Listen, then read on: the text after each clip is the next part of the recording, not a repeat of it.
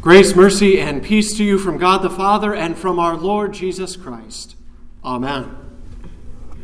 John's Gospel is quite famous for the way that it opens up with his very first words. He says, "In the beginning was the Word, and the Word was with God, and the Word was God. He was in the beginning with God, and all things were made through him." Now, the time that we usually hear this actually is around Christmas time. It's actually the assigned gospel reading for Christmas Day because it's particularly well known for what John then goes on to say next when he states, "The Word became flesh and dwelt among us." Now, that's such a profound statement that the Word of God, the Word through whom all things were created, the second person of the Trinity, Jesus Christ our Lord, the Word took on human flesh and blood.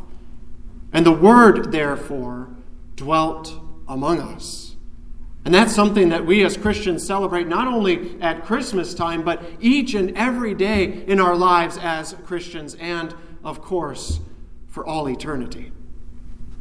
Now, what John put so profoundly at the beginning of his gospel, Mark in his gospel shows us Jesus doing just that. We see today what it means that the Word of God, Jesus Christ, who has been incarnate in human flesh and blood, what it means that he dwells among us. Especially as we focus now upon his second of the two miracles we hear today in our gospel reading, the healing of the deaf man. Now, in the second half of Mark chapter 7, Jesus is back on the move. After facing opposition from the Pharisees and the scribes, Jesus once again travels out of the country, out of Israel, and goes into a completely different country. He's in the land of the Gentiles. He first goes to Tyre and Sidon, cities along the Mediterranean, where he meets and heals the daughter of the Syrophoenician woman. And then he goes into the Decapolis, a region named after 10 well-known Greek cities. 10, Deca, the Decapolis.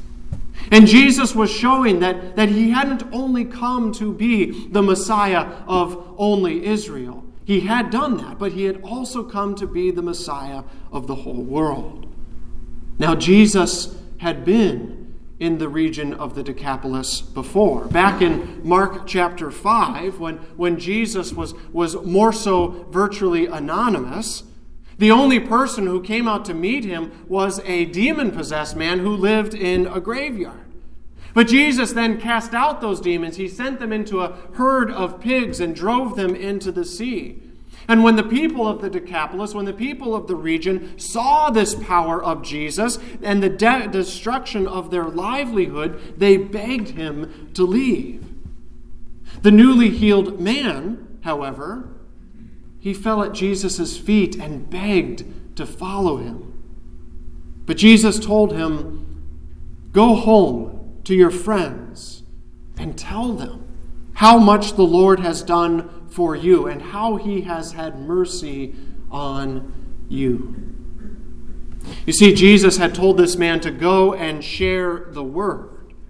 And so now, later on in the gospel, we are going to see how that word has fared, how the word dwelled in the Decapolis.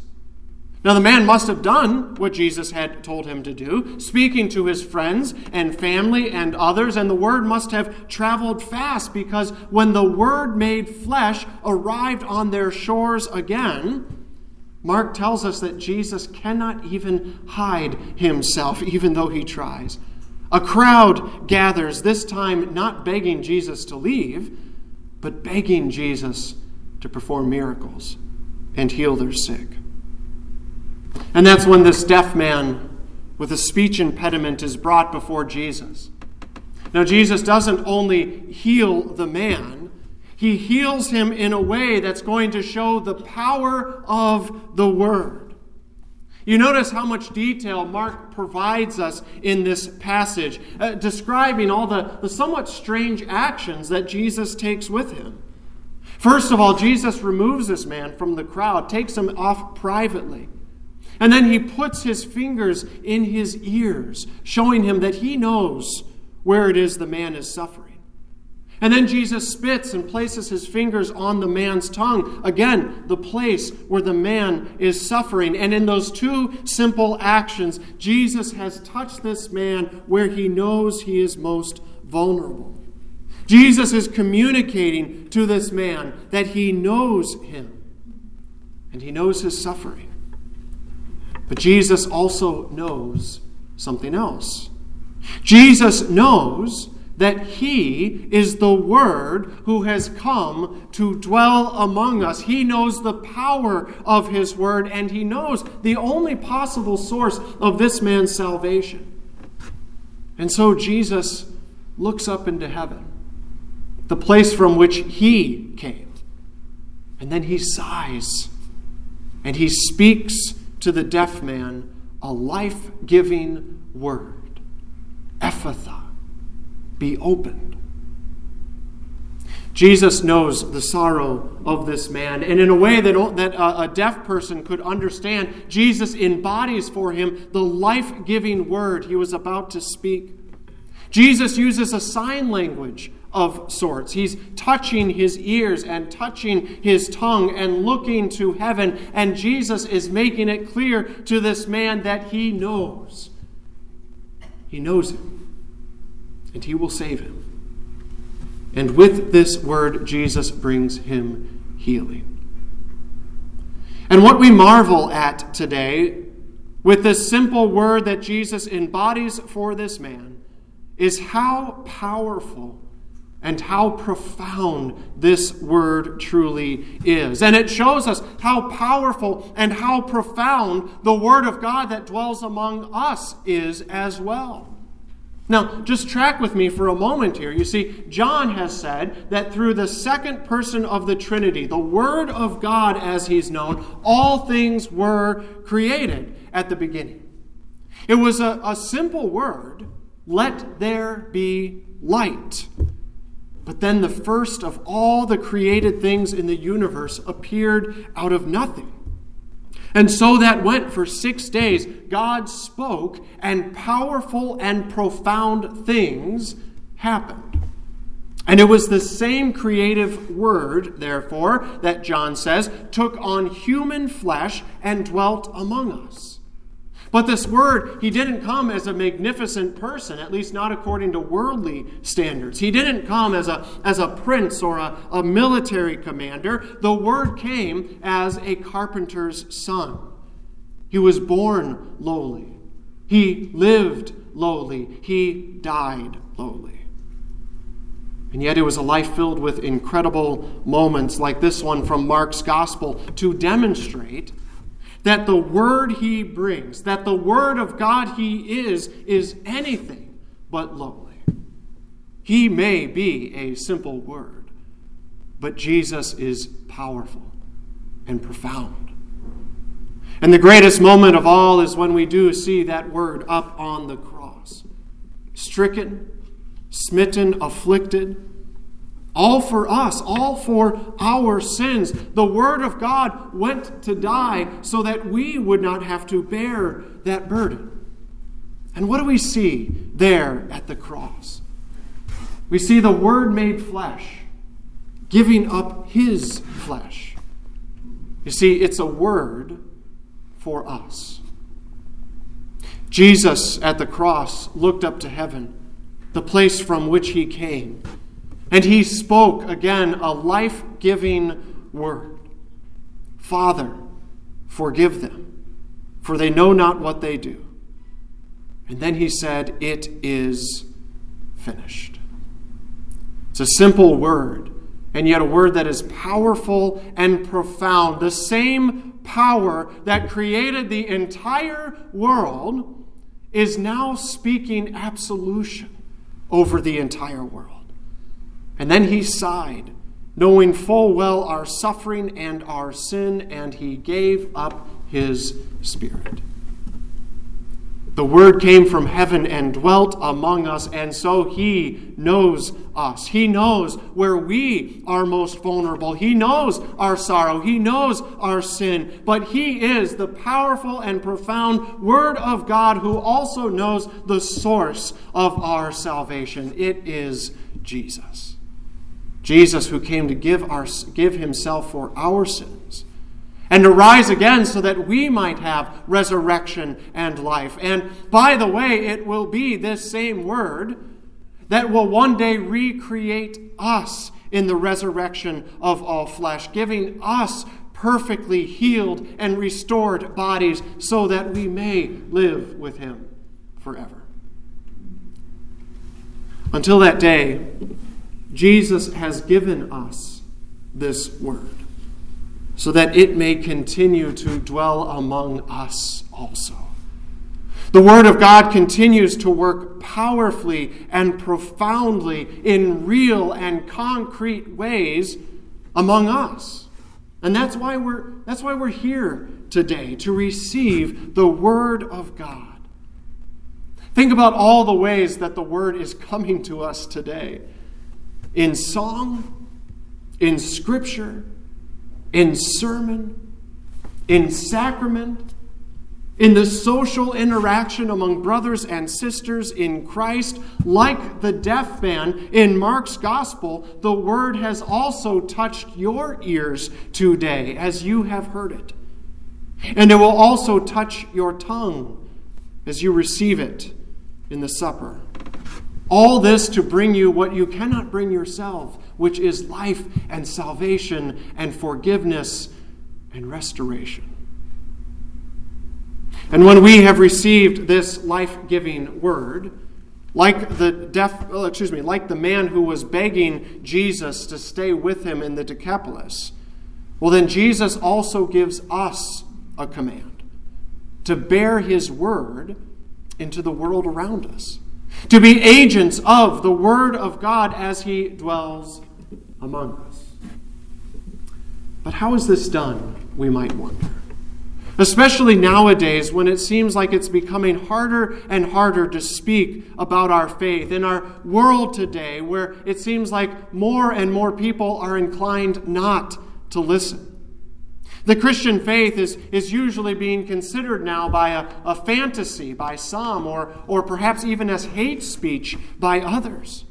People are so resistant to any kind of truth that they will resist and even reject God's Word in any attempt for us to bring it up.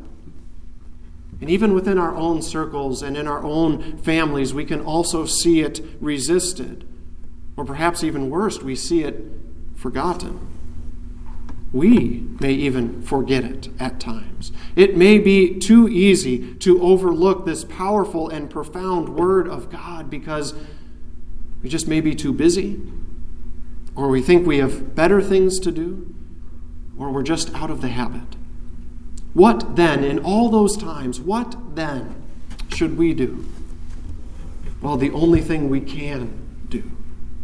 We return once again to the life-giving Word of God. We return to Jesus, and we receive His mercy and grace. You know, being in church on a regular basis is probably the most important thing that someone can do in their entire life for their faith. And it's because it's here in His church where Jesus gives us His Word. We're not gathering here first and foremost to offer something to Jesus or because we're earning bonus points for God. We don't gather here first and foremost because we like the service and we're being entertained. No, we gather here first and foremost because we are sinners in need of Christ. We need Jesus. We need Him to serve us. We need Him to save us. And that's exactly what Jesus does.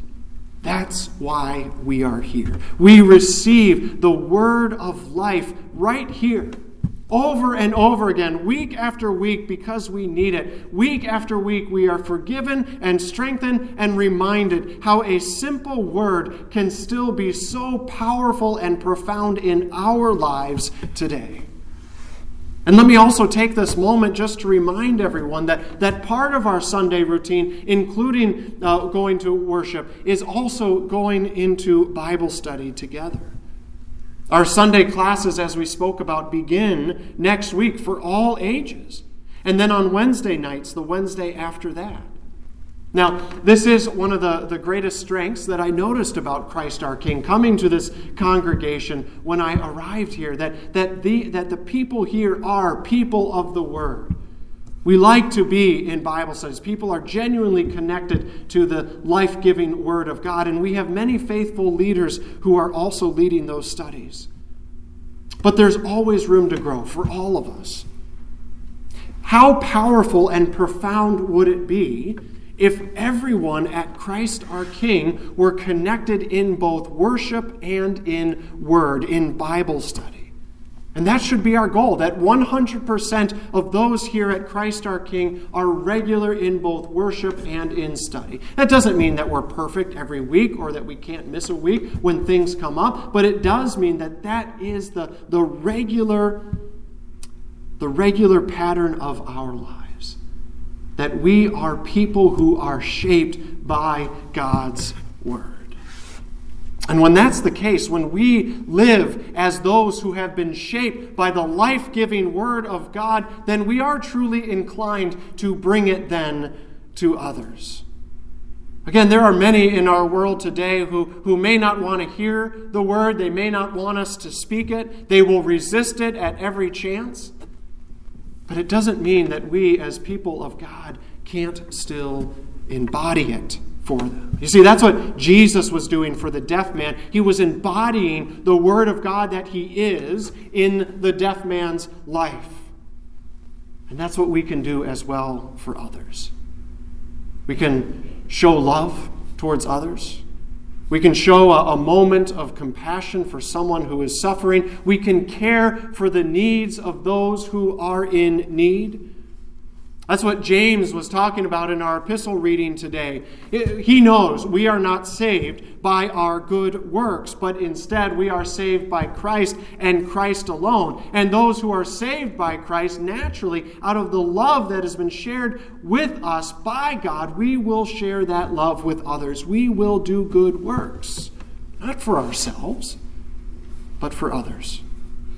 We will clothe them if they need clothes. We will feed them if they need food. That's what it looks like when the Word of God dwells among us. And then, of course, we will also speak the Word as well, even though the world may not want to hear it. And you don't need to be a professional speaker to do so. You don't need a master's in communication. You simply go to the people whom God has placed in your life, your family, and your friends, and you speak the Word. As simple as it may be, something as simple as, Jesus loves you, even more than you know. And you take comfort knowing that a simple word is enough. Because as we've seen and heard today, the Word of God may be simple, but the Word of God is always powerful and profound. In Jesus' name, amen.